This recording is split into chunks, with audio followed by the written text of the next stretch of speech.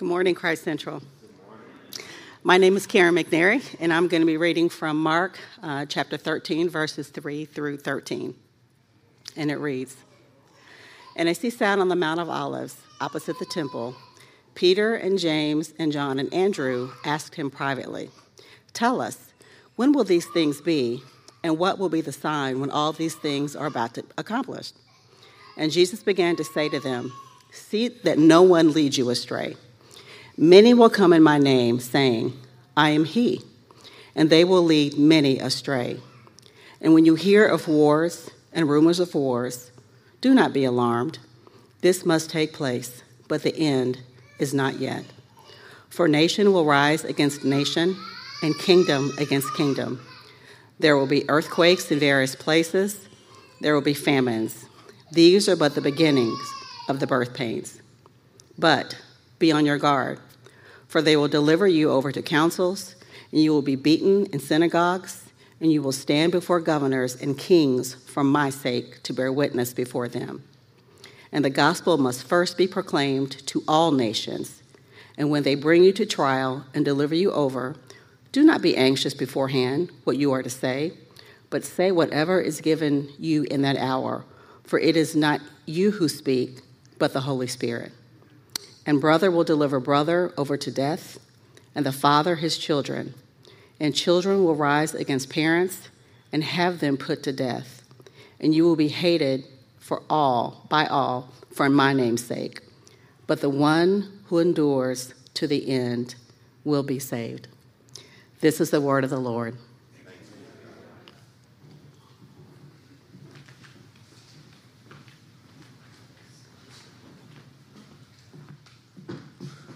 Good morning, church. I get the pleasure of introducing our guest preacher today. I'm Derek Crawford. I'm the executive pastor here, and I've got to know Pastor David over these last 2 years real well, and it's been a pleasure to get to know him. He's a great man of God, and if you go online to our online bulletin, you can see a bio of Pastor David there, and I'm going to give you a quick look. His family's not here today, but he has a rather large family. But David and Celia Yoran have been involved in church ministry over the past 12 years in the PCA, having served both as a church plant and a church revitalization. The Yorans have a passion for the local church, for helping the hurting through the love of Christ and a multi-ethnic ministry. They have seen firsthand how the gospel can build bridges across racial and language barriers through years of involvement with Hispanic communities both in the Charlotte area and in Mexico. Most recently, the Lord has impressed upon their hearts a desire to take their love for multicultural ministry and move to Northwest Charlotte to begin a new ministry there. David and Celia have 6 children. 6 children. Pray for that brother and that sister right there. Isaac, Owen, Autumn, Eden, Asher Kai, I hope I said that right, and Upton. As a family, they have a wide variety of interests, including gardening, baking, they better like baking, hiking, art, reading, football, yes, tennis, Lego building, and watching superhero movies. I'll come over and watch some superhero movies with you. One of the big things to note about Pastor David, and y'all probably don't know this, but he's planting a church in West Charlotte, and it's going to be Christ Central Church's granddaughter church. Praise God. So West Charlotte Church is the planting church for Freedom Community Church. Their desire is to be like Christ Central, to be a multi-ethnic church. They've recently hired, Reuben, thank you. You know, I can't be a politician because I can't remember people's names. But Reuben, and I've got to know everything about this church because I'm on the commission of the church, which means until they become particularized and get their own elders, I'm basically an elder and the treasurer of Freedom Community Church. And when Pastor Brown comes off of sabbatical, he'll be back on the commission too. And we advise, help, care, provide everything that church needs and pray for. Freedom Community Church. But as people talk about ministry and planting churches, when you go to Planting Church 101, 1, you're supposed to do it in a well-to-do area, and 2, it's supposed to be mono-ethnic. It's either supposed to be all white or all black. Well, they're planning a multi-ethnic church in an area of need in Charlotte. So it needs all your prayers, all your love, all your support. And and you're going to be blessed by what this brother has to say to us today. So without further ado, give him a warm Christ Central welcome to Pastor David Yoran.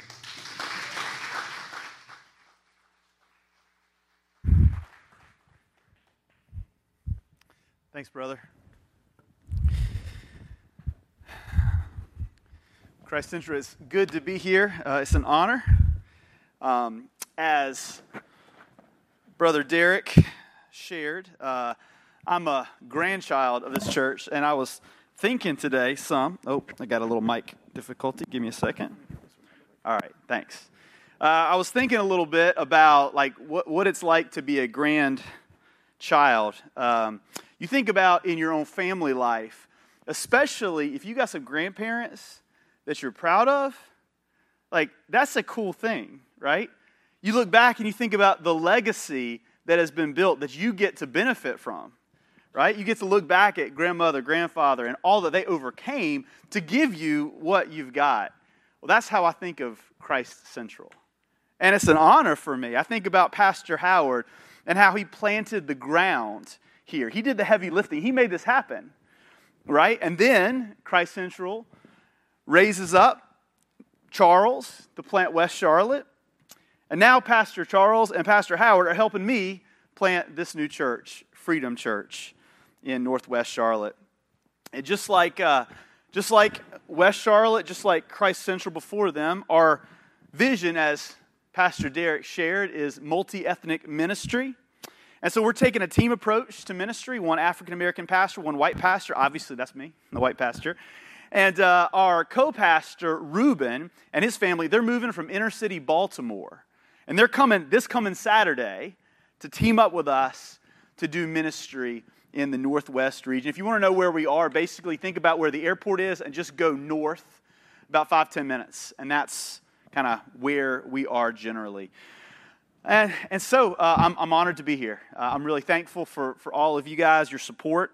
And if you are interested in just learning more about what we're doing, I'd be happy to tell you more. Obviously, I can be out there in the lobby after the service. I'd love to talk with you.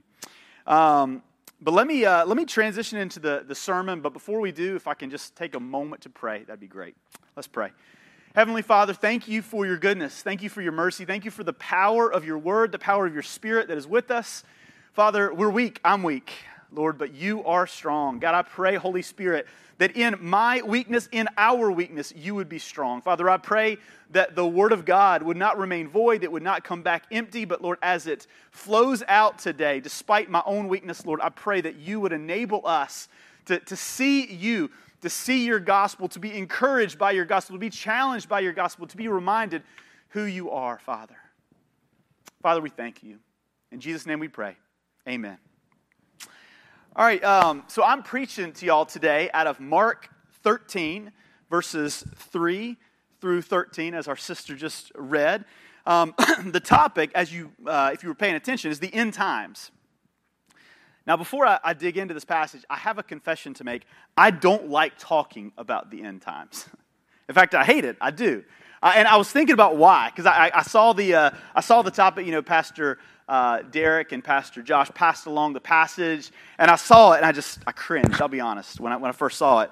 And I think the reason is I grew up in a church that was obsessed with the end times. I grew up in a church, it's probably a little bit of exaggeration to say we believed in the end times and we believed in Jesus. It's not quite like that, but it's not far off. We were obsessed. I remember in middle school, y'all, I went in to the Sunday school classroom and I saw a wall-to-wall chart on the end times, complete with pictures and timelines, telling all kinds of crazy things that were going to happen, when and what and how they were going to unfold. And at the time, I thought that was pretty cool. It's kind of like science fiction is cool. You got dragons and swords and horsemen. Right? At the time, I thought it was cool, but looking back, I'm a little embarrassed because our church was so obsessed with the details of the end times that I think they missed the point entirely.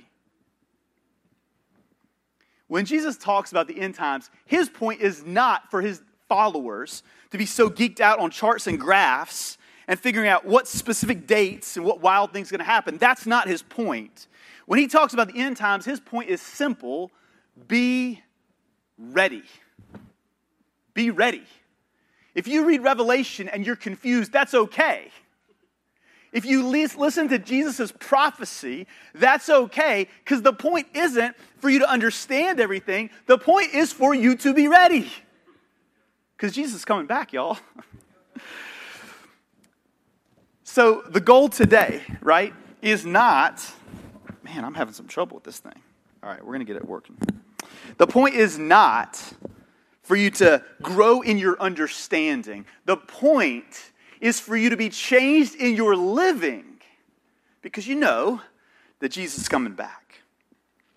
This end of days topic, this end of days material in the Bible, it's not helpful for you only if you like science fiction. And I'm not saying it's science fiction, right? This is true, this is real, it's going to happen. But it reads in some ways like science fiction in that it's just kind of out there, it's out of the ordinary of what we're used to. But the topic isn't just good for you if you like that kind of stuff. It's important if you're tired and weary today. It's important for you if you are discouraged or angry today. It's important if you are struggling with some sin or mistake in your life. If you're overwhelmed with the injustice of this world, this passage is important for you. What I want to do today is focus on 3 different ways that this passage can encourage and challenge us, particularly as we read these passages in light of the gospel. And that is this: you're to be focused, you're to be strong, and you are to be hopeful.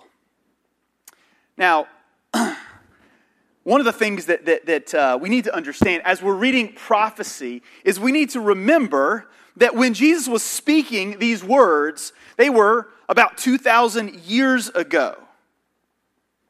And so a lot of times we read prophecy about the end times and we sit here wondering, in our day and age, I wonder when this will happen. Y'all, it's happening. In fact, many people, many Christians who study the Word would say that after Jesus uttered these words, after he died and rose again, from that time forth, we've been living in the end of days. So think about some of these things that we see in Matthew chapter 13, right? Wars, check. Rumors of wars, check. Family strife and betrayal, check. Natural disasters, check.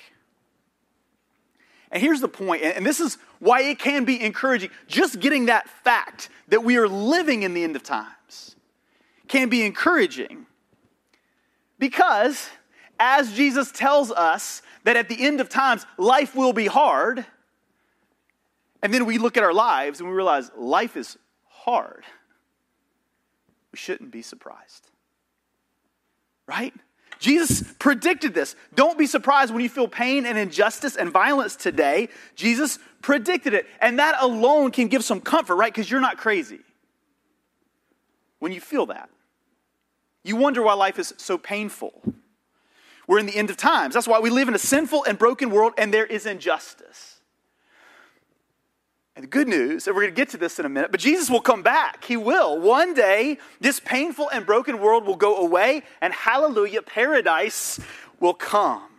Right along with perfect justice and love and mercy and goodness and health and provision. All these things that you and I long for, one day it's coming. So be encouraged. But not yet. Not yet. We're still living in the end of days.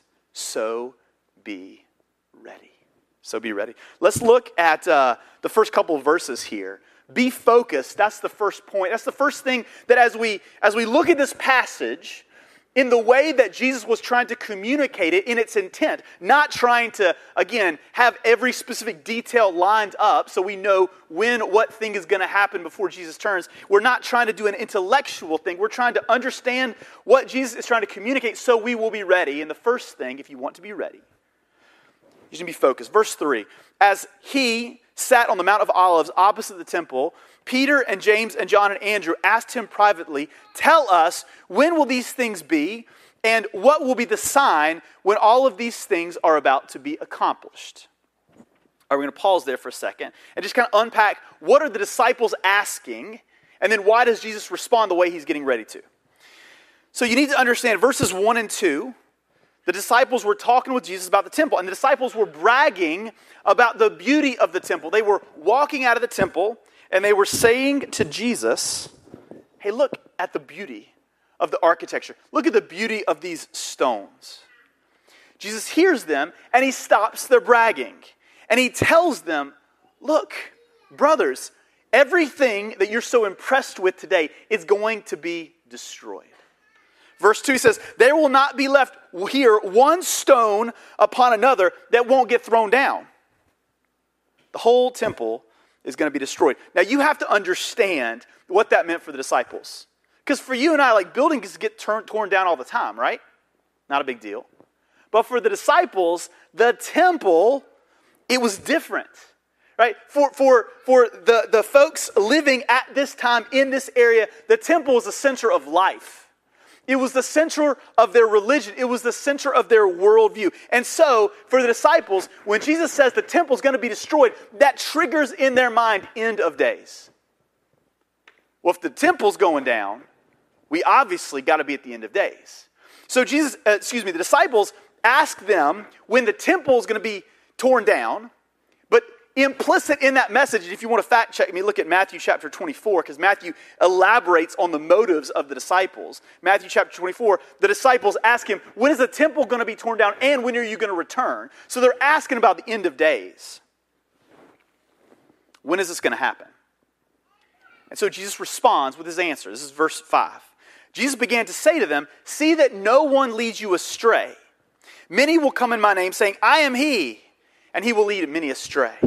And when you hear of wars and rumors of wars, do not be alarmed. This must take place, but the end is not yet. For nation will rise against nation and kingdom against kingdom. There will be earthquakes in various places. There will be famines, but these are just the beginning of the birth pains." All right, so notice the disciples ask Jesus when is the end coming? And Jesus doesn't answer them. Have you ever asked a question and someone just refuses to answer? That's what Jesus is doing here. I'm not going to tell you when these things are going to happen. Instead, he tells them to focus on what really matters. In other words, stay focused. Be focused. He says in verse 5, "See that no one leads you astray. Many will say the end is coming. Others will say, 'I am the end. I'm the Messiah.'" Jesus says, don't be deceived. Don't be fooled. Stay focused on what you know. Stay focused on what you believe. Don't be deceived or distracted by false teachers. Don't be distracted by world events either. Verse 7, "And when you hear of wars and rumors of wars, do not be alarmed. This must take place, but the end is not yet. For nation will rise against nation, kingdom against kingdom. There will be earthquakes in various places. There will be famines." Look, Jesus is talking to disciples. They're interested in the future. And he says, rather than tell you exactly when the end will come, I'm going to tell you what's going to be happening in the future generally, so you won't freak out when it happens. For example, wars. Wars are coming. Jesus says, I'm telling you now, disciples, wars are coming. False prophets, false messiahs, con men, they're coming. Natural disasters, they're coming. I'm telling you they're coming. And even when they do, it doesn't change anything. It doesn't change anything. Even when these wars and natural disasters, even then, it's not the end of days. He says, you don't know when the end of days is. No one knows when the end of days is. So don't waste your time making ridiculous predictions because no one knows. So, when someone comes along and tells you, look, because of all of these crazy events happening, you need to cower in fear and retreat and forsake the mission I've given you. Do not listen to them. Even when life and world events get crazy, do not forget your mission. Stay focused. Remember, the disciples, they had a mission, didn't they? To be a beacon of light in a dark world. To be agents of love in a world filled with hate. To be agents of justice in a world of wickedness, injustice, and oppression. To bring the good news of Jesus Christ in a world filled with bad news. This was the mission. The disciples had a mission, and Jesus didn't want them to get distracted by concerns or crazy world events. They had a mission, and they needed to stay focused. Y'all, I don't know about you, but the last 5 years have been some of the most distracting years I can ever remember. It's crazy. This world is crazy. This last year and a half, it's crazy. And I'll be honest, it's easy for me to get so distracted on the events, the politics of the day, that I can lose my focus on God and the mission that He gives me, that He gives us. Jesus didn't want His disciples to be distracted and led astray by false teachers. Even when these wars and famines came, the disciples were continuing to preach the gospel, to love their neighbor, to make disciples, even when it seemed like the world was turned upside down. Even then, stay focused on the mission. I think for me, part of the craziness of this world right now and the way it affects me is that it's so overwhelming.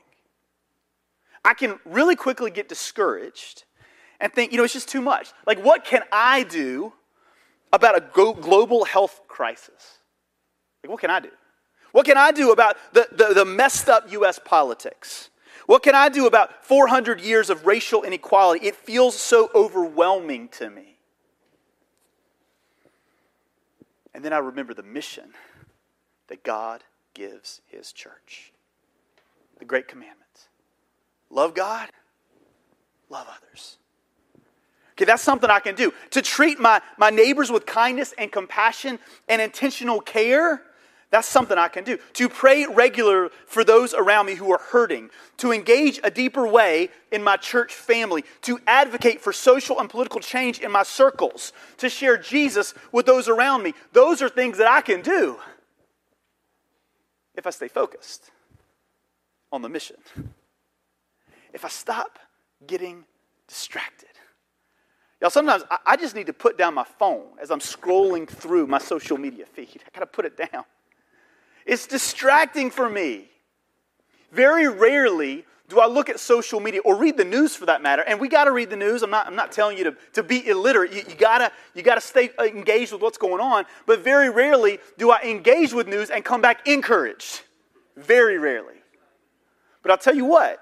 When I engage with the Word of God, His life-giving Word of God, sharper than any two-edged sword, I come away encouraged. And I come away challenged, and I come away focused. Got to stay focused. But secondly, we got to stay strong to persevere through pain and struggles. Look at verse 9. But be on your guard, for they will deliver you over to councils, and you will be beaten in the synagogues, and you will stand before governors and kings for my sake to bear witness before them. Jesus is promising His disciples that pain is coming for them. Verse 12. Brother will deliver brother over to death, and father his child, and children will rise up against parents and have them put to death, and you will be hated by all for my name's sake. God doesn't pretend like all is good. I like that about the Bible. God is very clear about the reality of pain and suffering. One of the things that I've learned in life is I've learned not to trust people who aren't willing to give me the whole truth. If I'm talking to somebody and they're only willing to give me the good, I have a tendency not to trust that person. I feel like there must be wanting to sell me something. Or they want me to do something, or they want something from me. Now tell me the whole truth. Give me the good, bad, and ugly. The Bible gives us The good news and the bad news. God is willing to give us the bad news. And especially in the end times in which we are living, there will be pain and struggle. Let's just accept it as a part of life. Not that we don't work to change it. Yes, we do. But we also have to accept that there is struggle in life. This is true for everyone, right? Even non-Christians. They live in a fallen, broken world. Everyone who is born into a broken world. There is sickness and death and injustice and betrayal. All those things exist for everybody. But for the Christian, on top of those problems, you've got persecution and rejection and marginalization. And in addition to that, Jesus tells you day by day to put to death yourself, your sinful desires. Every day we are taught by our Savior to crucify our sinful desires. This is a life of pain. And for many Christians throughout the church, this persecution meant severe consequences, bodily harm, and even death. Like, that's part of our legacy as Christians. We have fathers and mothers who went before us. And when they said, "I follow Jesus," that was their death sentence. This is part of our legacy that we are inheriting. There are courageous women, courageous men who have gone before us. Jesus says that's normal. That's normal. It's helpful for me to think about our nation in terms of the religious persecution that you and I face today, in this year, as an anomaly, right? This is not normal. Normally, the church gathers under threat of violence. That's normal. Throughout the world today, that's normal. Throughout history, that's normal. The religious freedoms that we enjoy today as Christians, and there's limited and it's complicated, but in general, the freedoms that we enjoy in this country, they are out of the norm. And so I say that because I talk with some Christians and they're so worried about where the government's going, right? And it's not that we don't pay attention to that, of course we do, but like if we become more persecuted as a people, as Christians, if we become more persecuted, then we are actually entering into the club of what most Christian men, women, and children have faced throughout the history of this church. That's normal. Jesus is honest about the pain that his disciples will face. God is honest about the pain that you and I can expect in this world, in our families, and within our own hearts. God is so clear about this pain, but he also says, in the pain, I am with you. In the pain, I am doing something. In the pain, you're never alone. Right? Jesus gives these words to his disciples before he ascends into heaven, before he's crucified and then is resurrected and ascends into heaven. As he's leaving the disciples, he warns them about pain, and he also warns them that he will never forsake them, never abandon them, never will they be alone. And we even see this alluded to in verse 11. Right? In the midst of the pain and trials and suffering and persecutions that are going to happen to the disciples, Jesus says, do not be anxious beforehand when they bring you to trial and when they deliver you over. Don't be anxious, but whatever is given you in that hour, that you are to say, for it is not you who speak, but the Holy Spirit. Jesus is saying, look, as you're persecuted, I'm with you. As you're suffering, I'm with you. As you're facing injustice, I am with you, and I am advocating for you, and I am protecting you. You are not alone.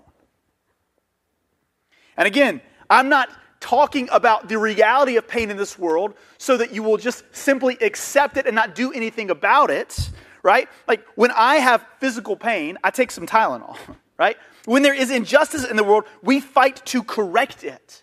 But part of being a good fighter is being willing to endure hardships, right?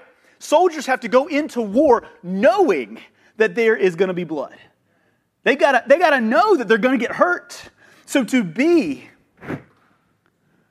a follower of Jesus Christ in this world, to preach the gospel, to love our neighbors, to advocate for injustice, to be agents of mercy and compassion, we have to be willing to suffer. Be strong. Y'all, the gospel demonstrates this better than anything else could. Like, the God in the Bible gives us so many examples of suffering so that we will know what to expect. He gives us the book of Job so that men and women today, like you may be struggling with suffering and asking the why question, how could a good God allow this? Every honest Christian throughout history that has faced suffering has in some way, shape, or form asked that question, why God? Job did. King David did as he was writing the Psalms. Why God? But as good as the Psalms are, as good as Job is, Jesus on the cross is the perfect example of injustice and suffering. Jesus was completely perfect. Had done nothing wrong his entire life. His entire life was characterized by holiness and love. By mercy. By going to the broken. By going to the needy and providing for them. By speaking the truth about his Father. That was his life. And he was crucified. He was humiliated. He was broken. He was rejected. He was laughed at. Why? To show us what love is. Perfect picture of love. It's God the Father looking at us, his children, in our brokenness, in our suffering, in our pain, in our sin. Knowing that unless someone, in this case him, unless someone does something about that sin, we're all going to hell.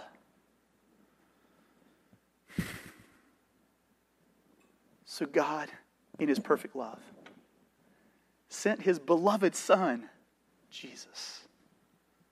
Second person of the Trinity, God made flesh, sends him to suffer so that you don't have to. And so to the extent that you do suffer in this world, it's redemptive suffering. It's not pointless suffering. He suffered ultimately God's wrath on the cross to keep that wrath from you. So you never have to touch that.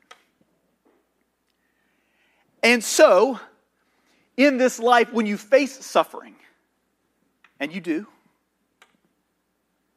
there is hope with that. Because you know God is doing something good. That brings us to our last point. Be hopeful, right? We must, if we're going to be ready, if we're going to endure through the end, if we're going to endure through these end days, we've got to be strong. We've got to be focused. We've got to be hopeful too. In the middle of pain and discouragement, I'll tell you, my tendency is to give up hope. Become cynical and jaded. Just give up.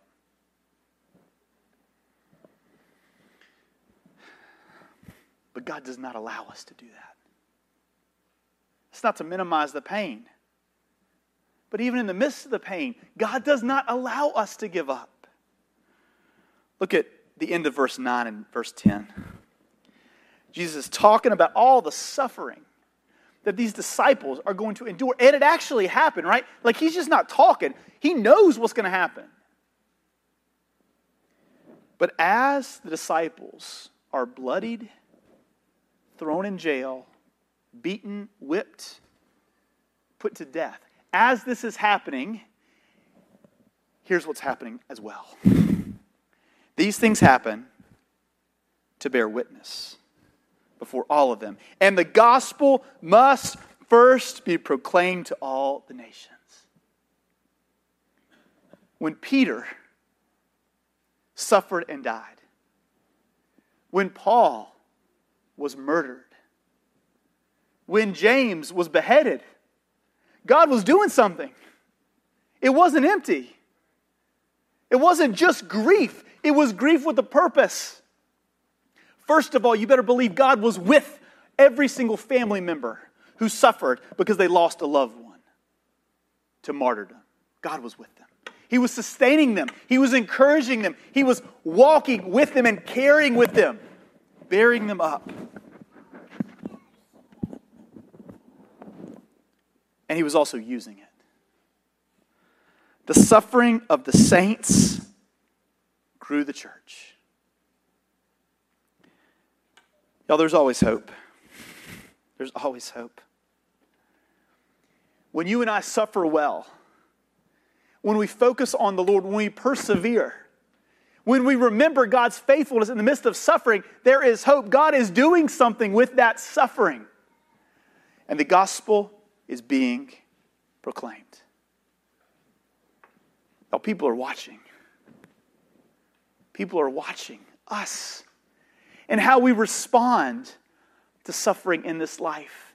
And as you suffer, that is a wonderful opportunity to give witness, to be a witness, to testify in that moment to the goodness of God despite everything that you're facing.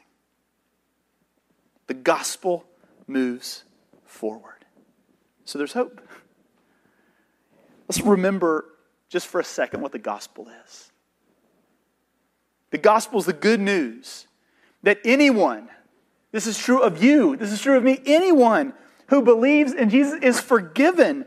All shame is taken away. All guilt is taken away. There is no condemnation for you anymore. You're free. You are being made whole. Because of Jesus, because of the gospel, you have a Father who loves you always, unconditionally, and is there for you. You have a family who is there for you. Christ Central, I hope you appreciate your fam here today. Because of Jesus, because of the gospel, you have a future. There is purpose. There is meaning even in pain. And all of these blessings, all of these gifts, all of this good news comes to you only because of what Jesus Christ did. Only if you hear and receive. Only if you confess and humble yourself. Follow Jesus. If you will, then He gives you life and joy and peace and comfort. So as you think about how great the gospel is, think about how great it is that the gospel continues to advance into new places in this world. I love to think about new children, new women, new men, new families, who because of the grace of God and the power of His Spirit are drawn out of darkness into light. Praise God. Jesus tells us that when one sinner repents, heaven throws a party. Right? One. Are we celebrating the good news of new men and women, new children, being brought into the family of God? Do we pay attention to the stories, the testimonies of when this actually happens? And do we have eyes of faith to believe it's happening today? In Charlotte, in this country, and around the world. Y'all, God is at work. The gospel is going forward.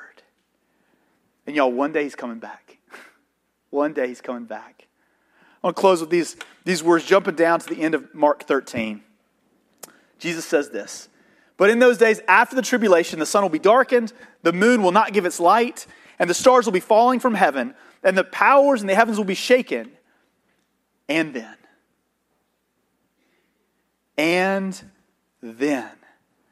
they will see the Son of Man coming in the clouds with great power and glory." Y'all, there is always hope. We're living in the end of times, and life is hard, and it's overwhelming. And if you feel that way, know you're not alone. Jesus Himself knew that you would feel that way, and so He gives you these words. But y'all, in it all, brothers and sisters, stay focused. Please stay focused on the gospel and our mission to love our neighbors. Y'all, stay strong. Persevere. Don't give up. and keep the hope. Because God's doing a good work. And one day He's coming back. Amen? Amen. Let's pray. Heavenly Father, I thank You for Your words of life. I thank You for Your words of hope. I thank You for the gospel. Lord, all of us have no business being before You because of our sin, and yet because of Your grace, You invite us. Because of Your grace, we have access to You, our Father. Thank You, Father. Thank You for the good news, even in the midst of crazy times. Even in the midst of crazy times, You're doing a good work. Help us, weak and frail, to stay focused. Help us to stay strong, and help us to stay hopeful. Not because of anything in us, but because of who You are. In Jesus' name we pray. Amen.